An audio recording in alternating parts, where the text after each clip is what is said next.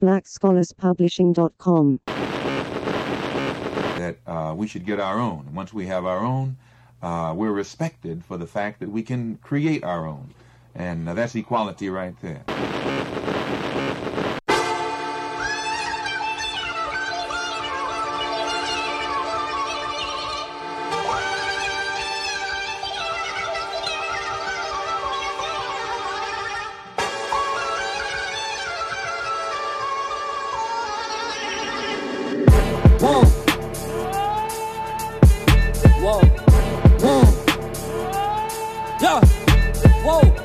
What you call an icon living? Start a record label, Misfits just did it. Whoa. Nylon cover 5 minutes. Whoa, we are too hot in the business. Whoa. About to make a movie independent.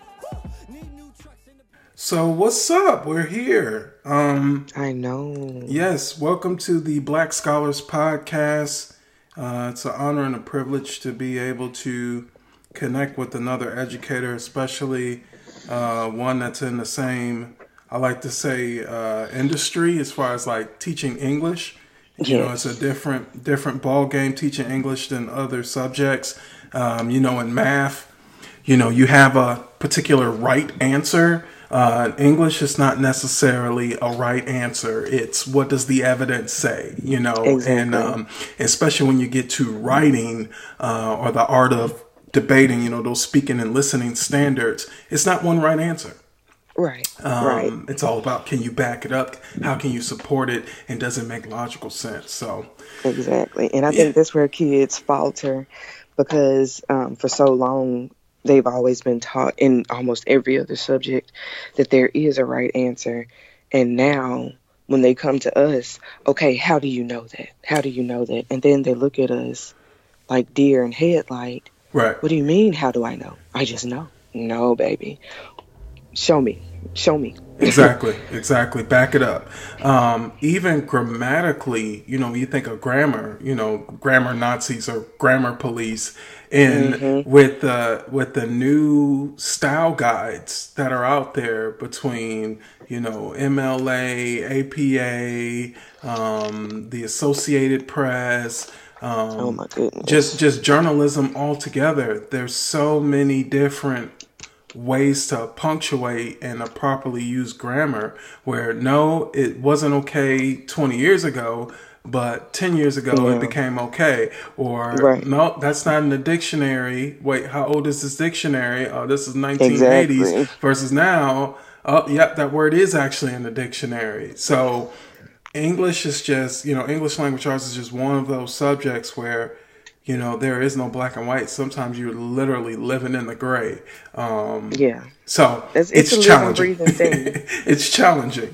But anywho, so go ahead, introduce yourself, Candous, to the audience and let them know what you do, how long you've been doing it, and how you got into education. Okay, well, good morning, everyone. My name is Candous Brown.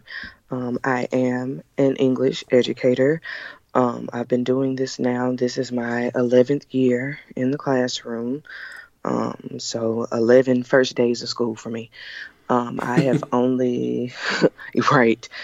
So I've taught 8 through 12 English. I've also taught African American literature a couple times. I've done some creative writing a couple times. I've done etymology, mythology. I've seen the curriculum change almost every other year because I've been teaching a different subject almost every other year.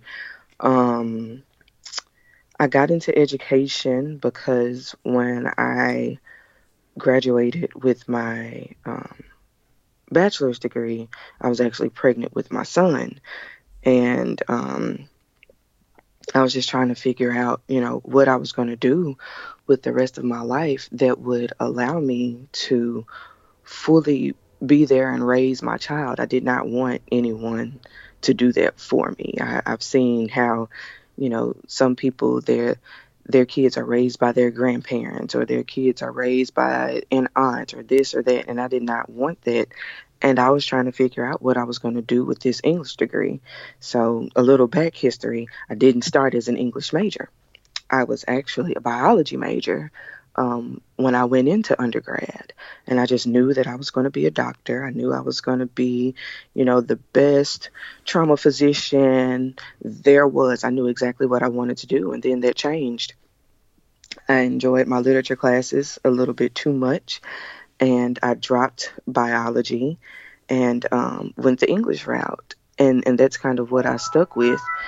So I was just trying to figure out what I was going to do with that. And it was kind of spoken into my life. You should probably be a teacher. And I cussed. I'm like, I'm not doing that. I don't even like kids.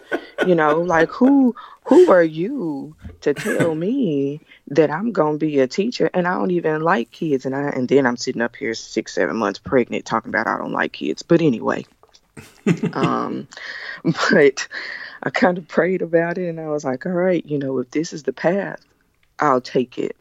And I did not take it lightly because I'm thinking to myself, I know how some of my teachers were. Some of them were passionate about it, and then I had others that were kind of lackadaisical. Okay, just do this and leave me alone. And I didn't want to be that person. So I really had to sit down and meditate on it to try to figure out, okay, is this really what I'm going to do? And I got into the profession because I was highly qualified. So I didn't go the traditional route. I wasn't already in an education program. I wasn't a TFA. I wasn't a teaching fellow. I got into it because I was able to go through the interview process and show what I knew based on what I had done as an English major, and they hired me. So I was actually under a like an alternative license. Yeah. Mm-hmm. Because, like I said, English was my major. So the stipulation was that, okay, so you're highly qualified. You're going to be able to teach this subject because that is your background, but you got to get in a TEP. All right, so where am I going to go to get this TEP? So I went back to my alma mater. I graduated from Christian Brothers. So I got my bachelor's degree from there. Then I re-enrolled to get my MAT from there. And that's kind of how I navigated through. So I was literally thrown into it. I did not know what I was doing. I really didn't, because I didn't have an educational background. All I knew was what my English teachers did, and that's kind of how I started with things. Okay, my English teachers did this, so this is what I'm going to do, and that didn't work.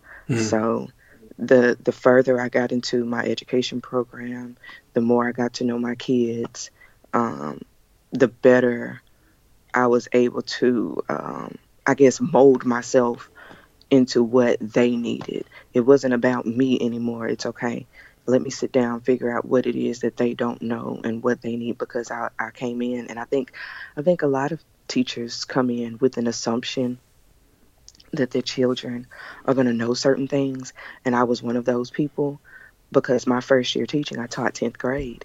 And I was thinking to myself, well, I was able to do this, and this in 10th grade. They should be too. Yeah. Yeah. Open mouth, insert foot. So I just really had to really, I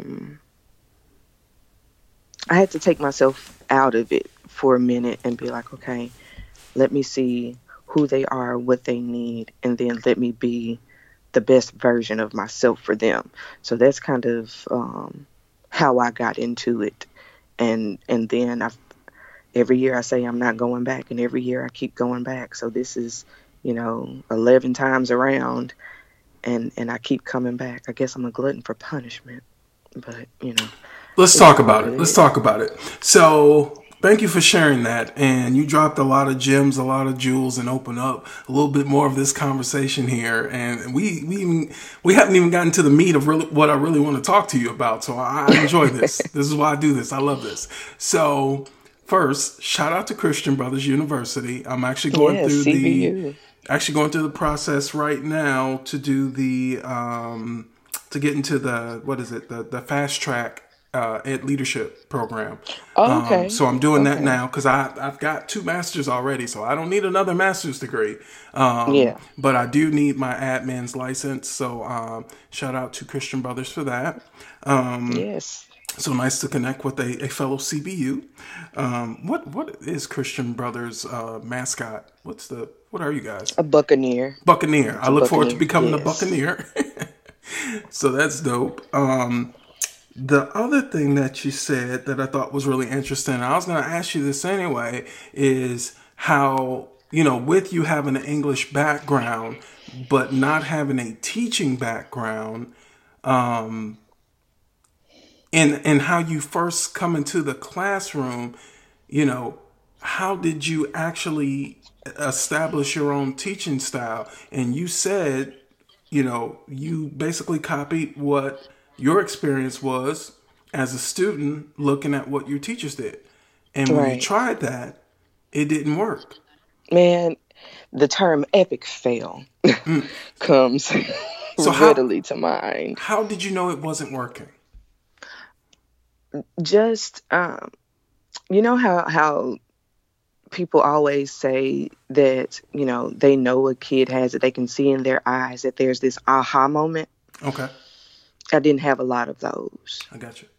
And and even though I didn't have a teaching background, I'd done a lot of peer tutoring. That's what my teachers would use me for, as like the resident peer tutor for a lot of things. I was even up until I think when I got to my senior year of high school, I was like a teacher's assistant, instead of going into study hall. So I did a lot of that, but that's not enough. It's not a formal training. So, that's why I modeled myself after the best English teachers I knew.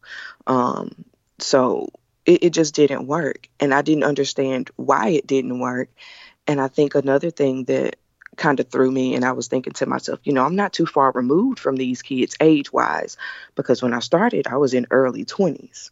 Okay, And these kids, like I said, they're 15 years old or so, 14, 15 years old, maybe 16, because they're in 10th grade at that point. And I'm like, okay, so I'm not that much older than them. So why is it that I cannot connect to them? It didn't take me long though. Like after that first quarter, I was like, okay, let me revamp. So when we went out, I think it was for like a little fall break or whatever. We only had, I think it was like a 3-day weekend at the time. We didn't have this glorious week for fall break that we have now. Um, I was like, okay, I need to figure something out. And I just started seeing them individually, because I'm very visual when it comes to that. I started seeing them individually, and I started picturing that, where they sat, and I started hearing the voices and hearing the questions that they would ask, and I was like, okay, this is what they need for me to answer. And then the types of questions, the way that they would ask them, I just started kind of modeling my voice to theirs. I okay. don't know if that makes sense at all, It does. but It does. For me, it does. okay. But I just kind of, I took their lead. I Right. guess that's what I'm trying to say. I literally let them lead me to where they wanted and needed to go. I tried to maintain as much control of it as I could, Hmm. because again, I didn't have a formal background. I didn't know about the classroom management strategies. I didn't know about the pedagogy. I didn't even know where to find the damn curriculum. Okay. Hmm. I didn't even know how to do that, because, I wasn't properly mentored either. But I just took it and ran, and then I started doing a lot of project based things, uh, a lot of things that I incorporated some art, and I've forgotten all about this until now. I even did like some competition within the classroom, like the boys against the girls, because they were so competitive with everything else. And I just let them kind of guide me with that. And ever since then, even though, I do have the background now, I got the MAT and all that stuff, and I do a lot of the reading and, trying to keep up with the latest of whatever I can keep up with at the time. I still let my kids guide me. Okay, how can I best do this? How can I best do that? I'm one of those teachers that if I make a mistake, I can apologize and say, okay, well, let me try it this way, and they always get so shocked. Like, we're not accustomed to grown people doing that. Well, I'm a different type of grown person because I know that this is still a learning process for me as well. Right. And I guess that's kind of how I took it. Um, I looked at that first 9 weeks. It was a learning process. I flipped it, and then I came back as a different teacher, so to speak. So I didn't want to, I give props to my old, my former English teachers, but yeah, they were teaching a different type of child. The students that I graduated with are not the same as the students that I taught my first year in the classroom. And I guess I had to really recognize that and press forward with it. Yeah. Yeah, and I can totally relate now. I actually came in through the Memphis Teaching Fellows. Pretty much had an opportunity to go wherever I wanted to go in education, and actually was supposed to be a counselor. I don't know if I've ever revealed this on this podcast before, but I was supposed to go back to the University of Wisconsin to be a school counselor. Oh, wow. But for a lot of reasons, I didn't want to move back to Wisconsin. Namely the weather. Just being honest. Namely the weather. I didn't want to move back to the cold. And, I ain't even gonna lie. I probably wouldn't do that either. and then staying down there, and it's also a reason which dissuaded me from teaching, because literally Chicago Teaching Fellows wanted me. What was that? DC Teaching Fellows wanted me. New Orleans. Like I literally could go anywhere I wanted to. Phoenix, or Arizona, whatever they call it. But I chose Memphis for several reasons, but coming from a background, my first career was actually in banking. And just like you, I was told, you're doing really, because I wasn't initially an English major. I don't even remember what I think I was just undeclared. I was just taking classes. And my advisor pulled me to the side one day and was like, I'm seeing a pattern here. You're killing your English courses. Like you're doing so well on all of your English courses. Your professors are bragging about you. My professor put me on the student newspaper at the University of Wisconsin Parkside in Kenosha. And like you could clearly see like I had a gift for English. And so coming into the classroom without that formal training, because the teaching fellows, for those that don't know, and it's the same thing for Teach for America, you're given a summer. That's it. You get a summer. And so I had a second grade group at Grandwood Elementary. Shout out to Grandwood Elementary, one of the best elementary schools in the country, actually. Not even just Memphis, in the country. And I had a great mentor teacher. And anything she gave me as far as pedagogy, I used it, I studied it, I breathed it. Her words, her notes on my lessons, her observational notes, I used it almost like a Bible because I needed someone to mold the gift that I already had. Right. And so I was thankful for the program, but it's just a summer and it's not even the full summer. So no, when it's I only first, like 4 weeks or 6 weeks? Like 6 weeks. Well, maybe a little, about 6-7 weeks, if I can remember correctly. But, so that first year teaching, like you said, like the classroom management, like it was really, really important for me to, take the feedback that I was getting, through the observation system. And I started out Memphis City schools. And so it was so important. Anytime I got an observation, like for me to study my craft, like, I don't even know if this was legal at the time, but I had a personal computer set up just like kind of in the corner and the kids knew what was going on, but I didn't get permission from parents or from administrators. And I just had the thing recording on like all the time. And I would like save it to a hard drive so it wouldn't, mess up my computer or fill up my computer too quickly. And then I would go back and I would watch myself interacting with kids. I would watch me teaching. I would watch me interacting with my administrators. I would watch my actual observations. So when my principal came in and gave me an observation, like I had that recorded.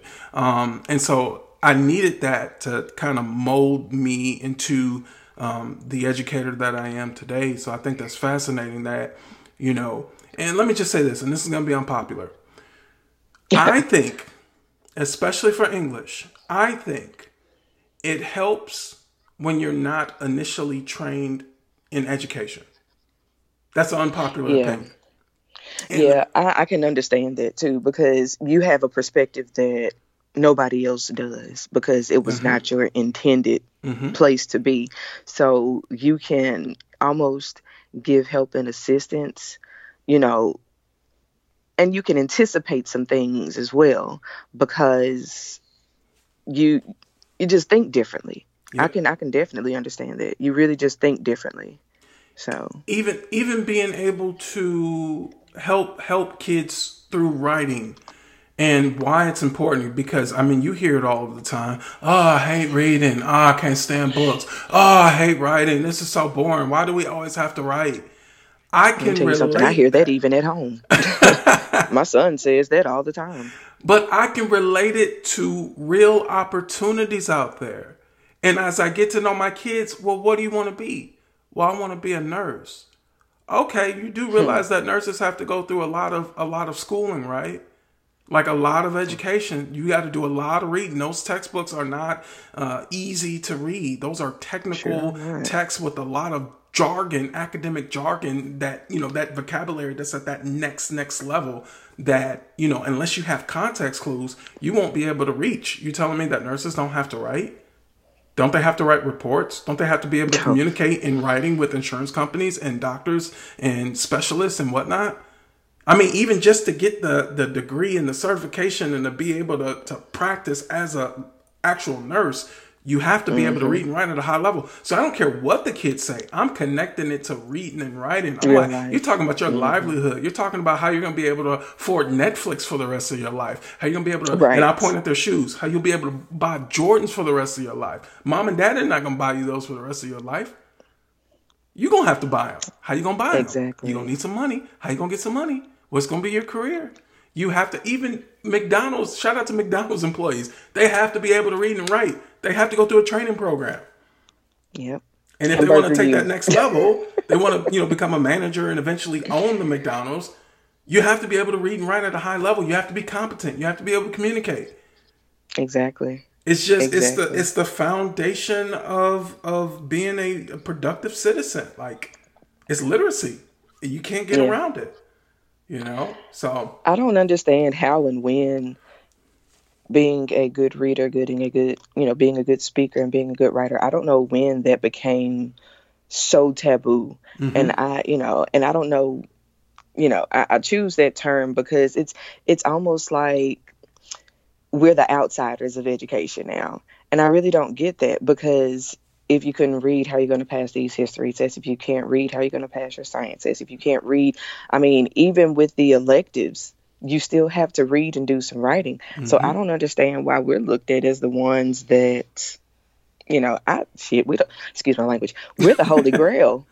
Facts. When you think about it, we are the Holy Grail. Facts. Everything has to come, because of how we train them, So I've never understood that. To hear the kids say that, and then to see other teachers within the building, even though English is a tested subject, to see them kind of look down their noses at the English department like, how dare you? If it weren't for us, your kids probably wouldn't be thriving. Like, you might want to put some respect on it. Exactly, because how those and I do work with the Department of Education and Questar and whoever else assessment vendor they're gonna have coming in here, ETS. Man, I hope we don't have anymore. That's just so ridiculous to me. Every time we get something, it doesn't work, and then they tell the kids it's not going to count, and then it counts, and then this whole hoopla, this back and forth. First of all, and I'm just going off on a tangent right now. I know. If you really want to make some effective testing, how about you pull teachers from the area? I think these state tests and all of that stuff, I think it's whack, because not everybody's teaching methods, the standards are the same across the board because it's Common Core state standards, but the curriculums are not the same, and they don't oftentimes match with those CCSS. So if we could develop our own personalized end of course assessments, I think by district, maybe that would be more effective. Right. But maybe, it's probably entirely too much. And I really don't care because it's for the benefit of the children. It ain't for the benefit of your time. Because if that's the case, you wouldn't be in education anyway, because Right. it takes up a lot of your time. But I think that's just so foolish. That's just like going to the doctor and you got all these patients there and they all come in with these different ailments, but you give them all the same damn medicine. Who does that? Yeah. I Who mean, does you're that? you're absolutely right. And me being a part of that process for the past 2 years, the one thing I've always voiced my opinion on is, one, representation matters. Like, I got to be a part Oh, of this yes. process. Like, I have to be a part of this process. I mean, one, you get put in a hotel and they feed you and they also pay you. So that's nice too. But besides that, I 100% agree with everything that you're saying. And I'm just like, we need more. We need more people. Like, I'm the only, like, I'm the only black guy there, usually. That's About crazy. 99.9% of the time. And I think it was maybe one time, it was during the summer, I seen another black guy. Guess what? We sat right next to each other, gave each I other the bet. head nod, a little dap. I was good. I bet. I Representation matters. bet. But you're absolutely right. We should be able to develop it ourselves. And, it is a lot. It would be costly. But everything that they do right now is very expensive. These contracts that they're Yeah. giving to these testing assessment vendors is worth millions. I know. Them bringing in teachers like myself to help with the process, very, very expensive. The other thing I'm doing right now, I'm also on the textbook review committee. So, Hmm. for ELA across the state, they're looking at getting new textbooks or new curriculum. So, on this committee, our job is to kind of vex each textbook and each curriculum according to this rubric and measurement system that they've given us to evaluate it and see if it's any good. But what if we took that same energy and resources, like you were saying, we took that same Hmm. money and we applied that to, hey, let's get teachers from here, here, here, here, all over Tennessee, and we actually develop something that is actually That aligned to standards that we can all agree on. aligned to That's the aligned to standards standards, right? and tailored to our kids. And Right. tailored to our kids. Because Yeah. I mean that's what it's all about. When you think about, you know, when they tell us to differentiate our instruction, all that means is that we're tailoring it to our kids. So Mm-hmm. now we go from tailoring instruction to our kids to now a general thing. Like that's not what you told us to do all year long for however many years you've been in the classroom. It's not fair. It's just, it's not fair to the kids. It's not fair to the teachers. And then you go and you stipulate those test scores, and say, well, if your test scores are good, we'll keep you hired, or if we'll keep you retained here. If your test scores are good, we can boost your pay. I mean, I'm just trying to understand how the test scores are going to be good when this is not how we taught our kids all year long. So, Right. Right. I don't know. It's a lose for everybody, I think, because you're telling us to do one thing and then you're showing us another thing. And that inconsistency is just it's not conducive. It's just really not. You're absolutely right. You're absolutely right. Um, let's get to the meat of the conversation. So, listeners, how I actually discovered Candous is actually on Facebook. I'm minding my business like I always am on Facebook. I might post a status, drop a little knowledge, drop a little gems as I'm known to do, and then I move on my business, like a couple of pictures, then I'm off of Facebook. I don't spend much time on Facebook. I really don't.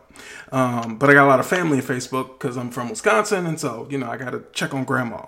But outside of that, so I'm scrolling through, and one of the things I do like about Facebook is that it keeps me up to date with news for and actually education because I'm subscribed to Chalkbeat. I love Hmm. Chalkbeat, and actually I reached out to Chalkbeat maybe a year or so ago, maybe 2 years ago, and I was just asking like, hey, I love what you're doing. I'm a dope writer. We should link. And they sent me a message back. I don't remember what it said, but I think they wanted like a portfolio, and I just never followed up because I got too busy.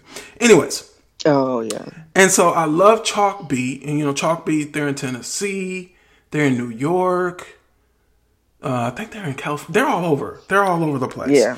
And so I see this teacher. I see this beautiful black queen, and she's got her hand up, and I'm like, okay, she's in class, she's teaching, she's got a red sweater on, and I'm like, what's going on? And it says, I'm gonna read it. When a week of snow days brought Candace Brown's 12th grade English class to a wintry halt last year, her students convinced her to take her lesson live on Facebook. This Memphis teacher went viral for holding class on Facebook Live during a snow day. And see, the reason why I connected with this before I even read the article was just simply I've joked about this with my kids. Like, we get a snow day, or, when the school shootings were getting outrageous last school year. And I'm like, yo, we might have to Skype this thing out and or FaceTime lessons out. And like, the kids were laughing, and they were like, Mr. Wilson, that's actually a good idea. Maybe we should just all stay at home and you just call us on FaceTime. Like, we all meet up. Like, the technology is there. Everyone pretty much has a phone or an iPad or something. Like, why don't we do that? So that's how I discovered you. And so, like, how did that happen? So how did Chalkbeat find you?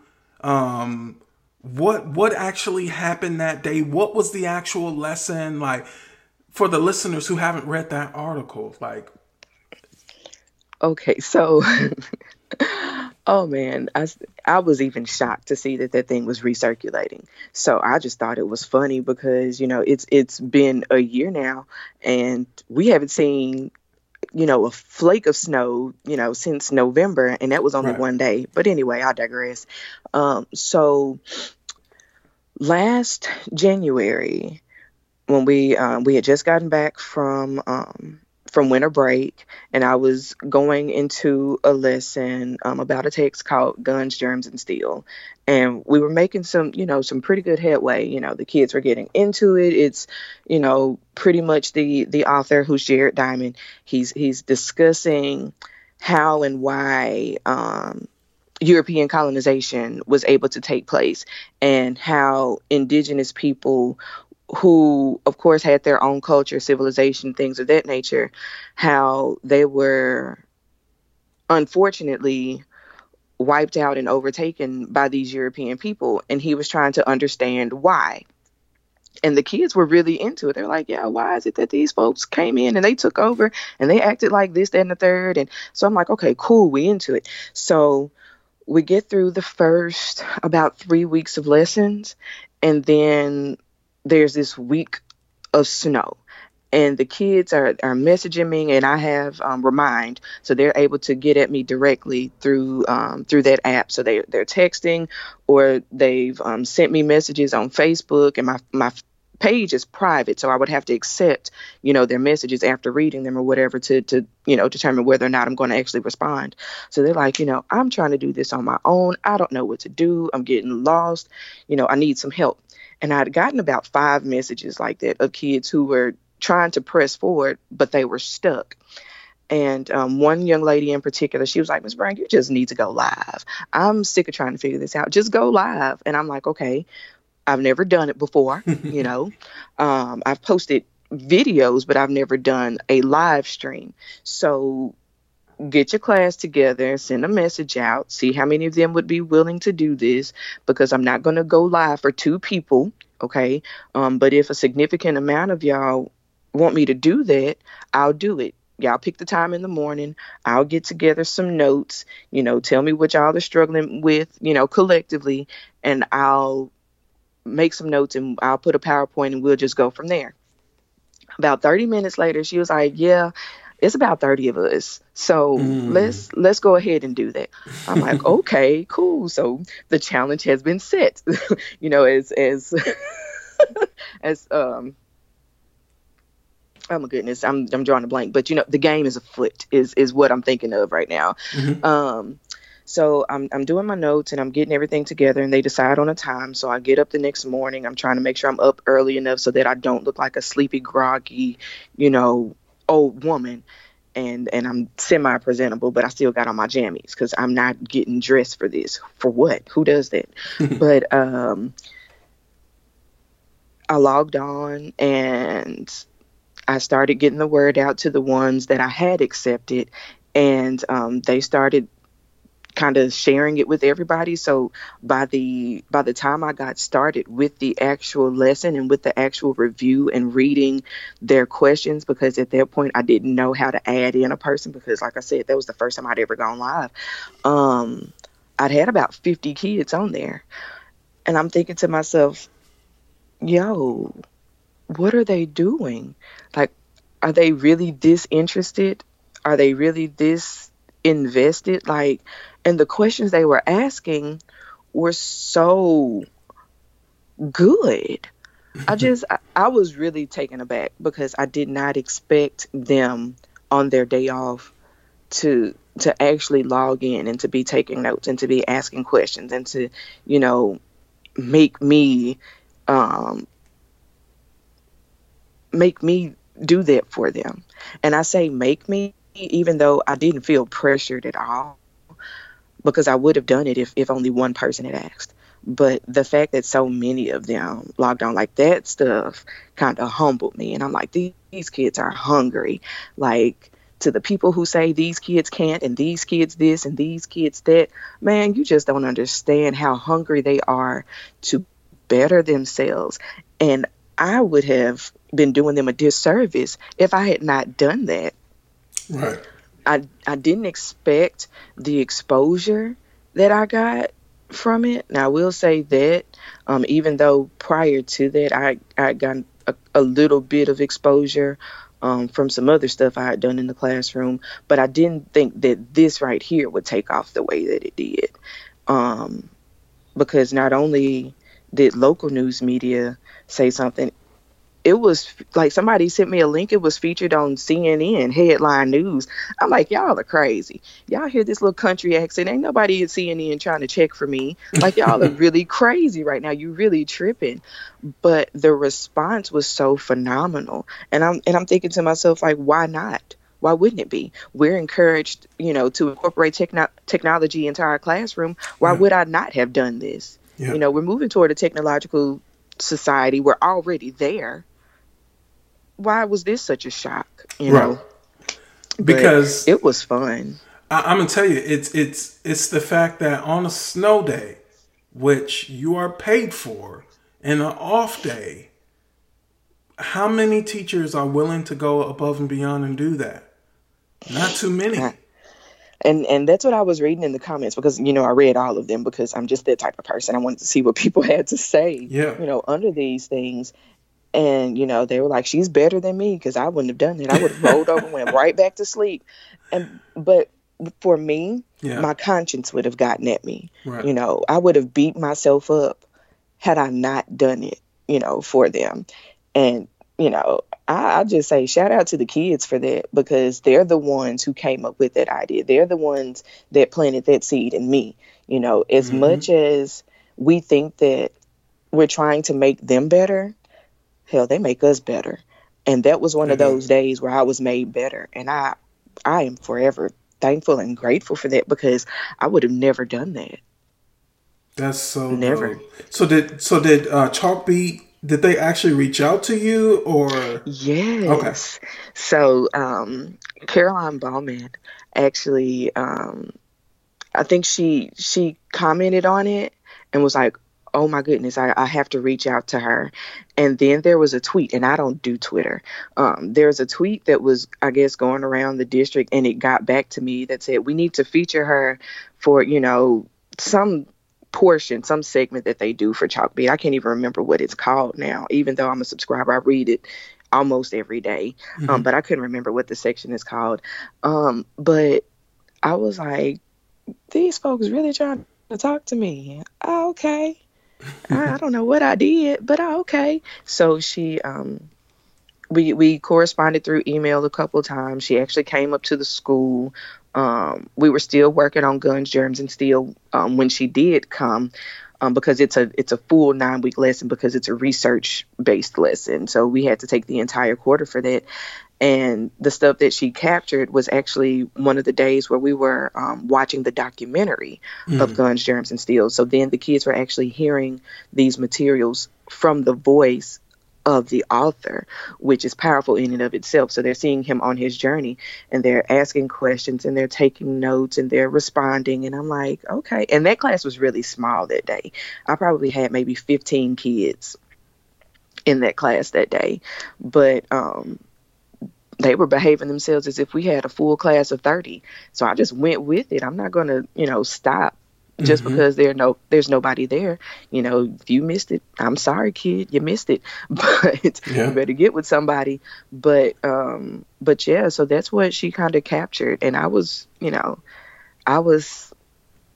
know, I guess I'm still shocked that it made as much noise as it did, because I was never intending on, I guess, my privacy being invaded or anything, because my classroom is like my sacred place. My classroom is home, right, because I'm there so much. But to have her come in, and she was very respectful, and she was very quiet, and she asked some questions, and it was like a regular class day, only she was there taking pictures. Hey, go for it. By all means, go for it. So it was a fun day, though. It really was. That's so dope. Congrats to you and the kids. Super dope. Thank you. So you've been busy. So My Life as an Educator. Tell us about the book. Yeah. So originally, when I started writing, because I actually started writing it in 2015, I wanted to do kind of a devotional. Now, I'm not overly spiritual, I'm not overly religious, but there were some things, and I read everything. So, and I always tell my kids, especially, when we get into British literature, because you got to know the Bible, you have to know those biblical allusions. I'm like, even if you don't believe the Bible, it's a beautiful piece of literature. Take it as such, because that's what it is. It has some morality tales, some life lessons. Just take it for that, even if you don't believe that it's, religious doctrine, right, whatever. So going back to my religious studies class at CBU, because we have to take them, there are a lot of things that I learned in those classes that I was applying to life, And then 2015 comes, and I just get the urge to write. And I'm like, you know what? I think I want to write a devotional. But I think I want it to be for teachers, because we struggle. Like, sometimes after those, after winter break, after spring break, it's a struggle, because that's a long stretch, and we're going to need some encouragement. Yep. So I was doing devotional reading anyway. And there were always some scriptures that stuck out to me. So I just started pulling those scriptures and then applying classroom situations to the scriptures, and applying the scriptures to classroom situations and all of that stuff to make it fit. So I'd gotten about 30 scriptures done, about 30 pages in, and I stopped.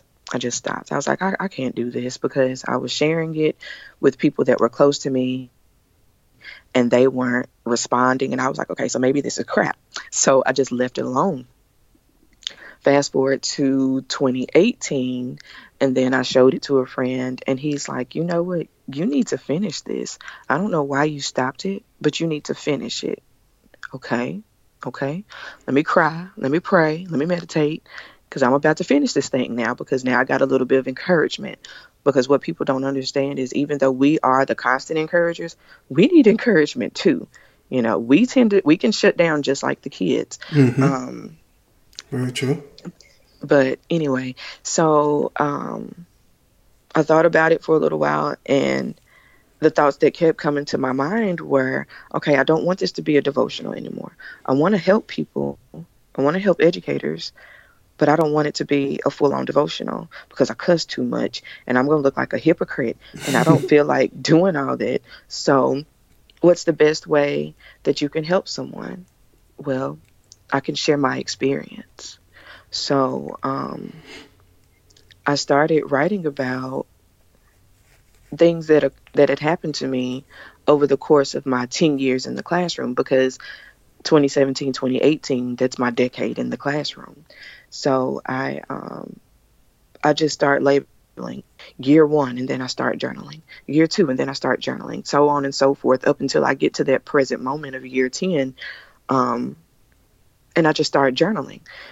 And I was like, okay, this is kind of therapeutic.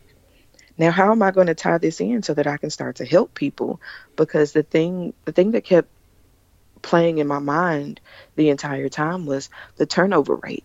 We need to retain good teachers. What can I say to Yep. them to make them want to stay in the classroom? Because these people are leaving, you Fast. know. Fast. And it was and it wasn't, something that I thought about that was taking place throughout the district. I was looking at my own school. Yeah. We had teachers 2017, 2018 school year that didn't come back after fall break. We had teachers that didn't come back after winter break. We had teachers that were leaving in January. We had vacant slots open until April. Until April, these kids were sitting in classrooms with substitutes not learning, and I was getting pissed. Like, that's the nicest way I can say it, because that's a disservice to these kids. Mm-hmm. So I was like, okay, I'm going to tell my story, but I'm also going to tell people what I learned that year that made me go back the next year. So each year I give a major memory, and then at the end of that I say what I learned. And that's kind of how I shaped it, because I want people to know that there are things that you're just going to have to learn by trial and error, and that's okay. It's all a learning process. To be a teacher, you have to be a perpetual student. You just got to know that. Yep. But don't think that the lessons that you learned are going to come from a textbook that you read while you were sitting in somebody's classroom. It don't always work like that. This stuff you got to learn from experience. And if you can learn something from my experience, please take that, keep it in your pocket so that you can move on into the next year. Because what we do need is you.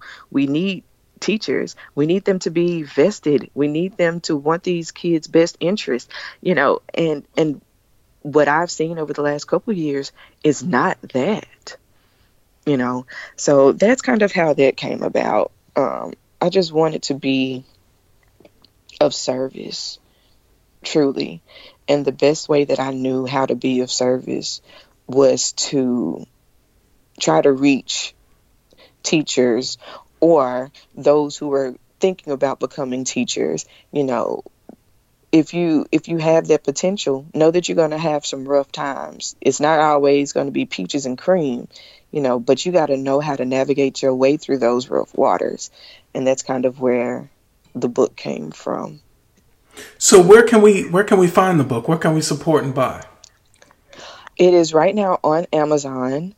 So if you go to Amazon and you do a search of My Life as an Educator, it is going to pop up. So it's a paperback, and it's available on Kindle.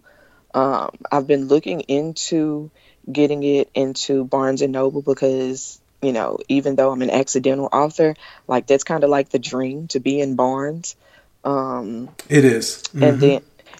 And then I'm looking at trying to get it into Walmart as well, because everybody goes to Walmart, so why not have have access to it? Right. But the thing that I've seen thus far is that it would be digital copies as opposed to physical.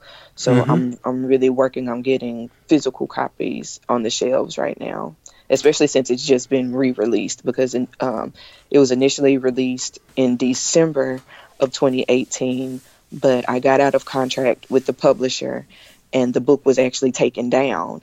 So what you see on Amazon right now is, I guess, the second edition. The second edition of the book with the new cover and new everything, and it's self-published by myself. So, and that was something too. I never thought I'd do that. Right. I thought I would have to go through a publishing company, and I was like, you don't have to. No, there's this self. No, yeah, no, I've got a publishing company, and everything is self-published. Yep. See, that's so amazing. Like it was an entire learning process for me. Like, okay, I can do this. I don't have to be scared. Yeah, let's do it. I just did. Yeah. So yeah, definitely, listeners, please check out My Life as an Educator by Candous. That's Candous. Brown. And I'm actually going to leave a link in the show notes so everyone can find that. And also I'm going to leave a link for the Chalk Beat article about you and that snow day that went viral. I'm going to leave a link in there too, so they can read up on this story and they can check out your book and support. Yeah, thank you. Because I'm excited just to have it back out, and other educators that I know that have read it, the first thing that they've said is, I can relate to that.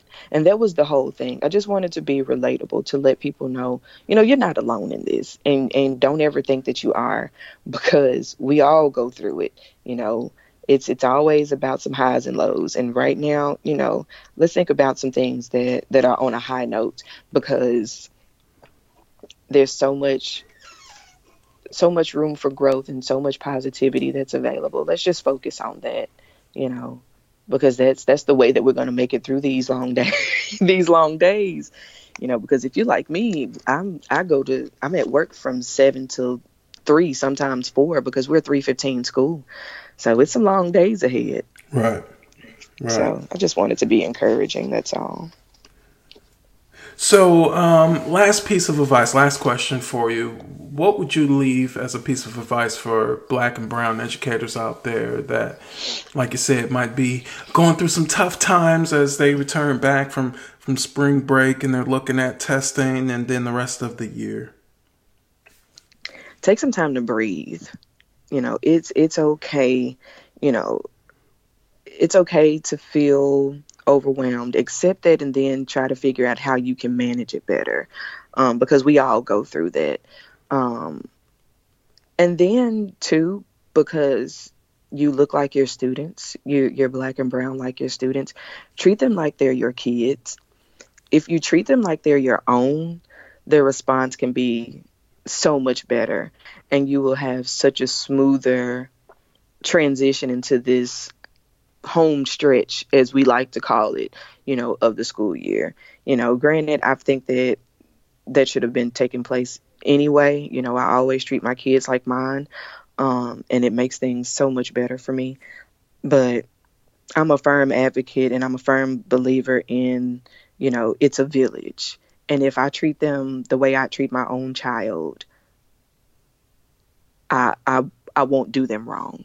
Right. So that's my advice. So yeah, just treat them as if they're your own. These are your children now, and they will forever be your children. And just roll with that. I love that. Yeah. And I mean, technically, if you look at, the origin of education, locos parentes, we are substitutes in the place of the biological parents. When they're under our care, then we do just that. We care. We love. Sometimes that love is tough. Exactly. We're much more than just subject matter experts. We're not just up there spewing facts for kids to take notes on. Like, it's much deeper than that, especially nowadays in an ELA classroom. So Exactly. Super dope. What can I say? Mamba out. Thank you for listening to the Black Scholars Podcast. For more information, go to blackscholarspublishing.com. You just gotta go. You will never know what you could ever be. If you never try, you will never see. Stayed in Africa, we ain't never leave. So it was no slaves, and I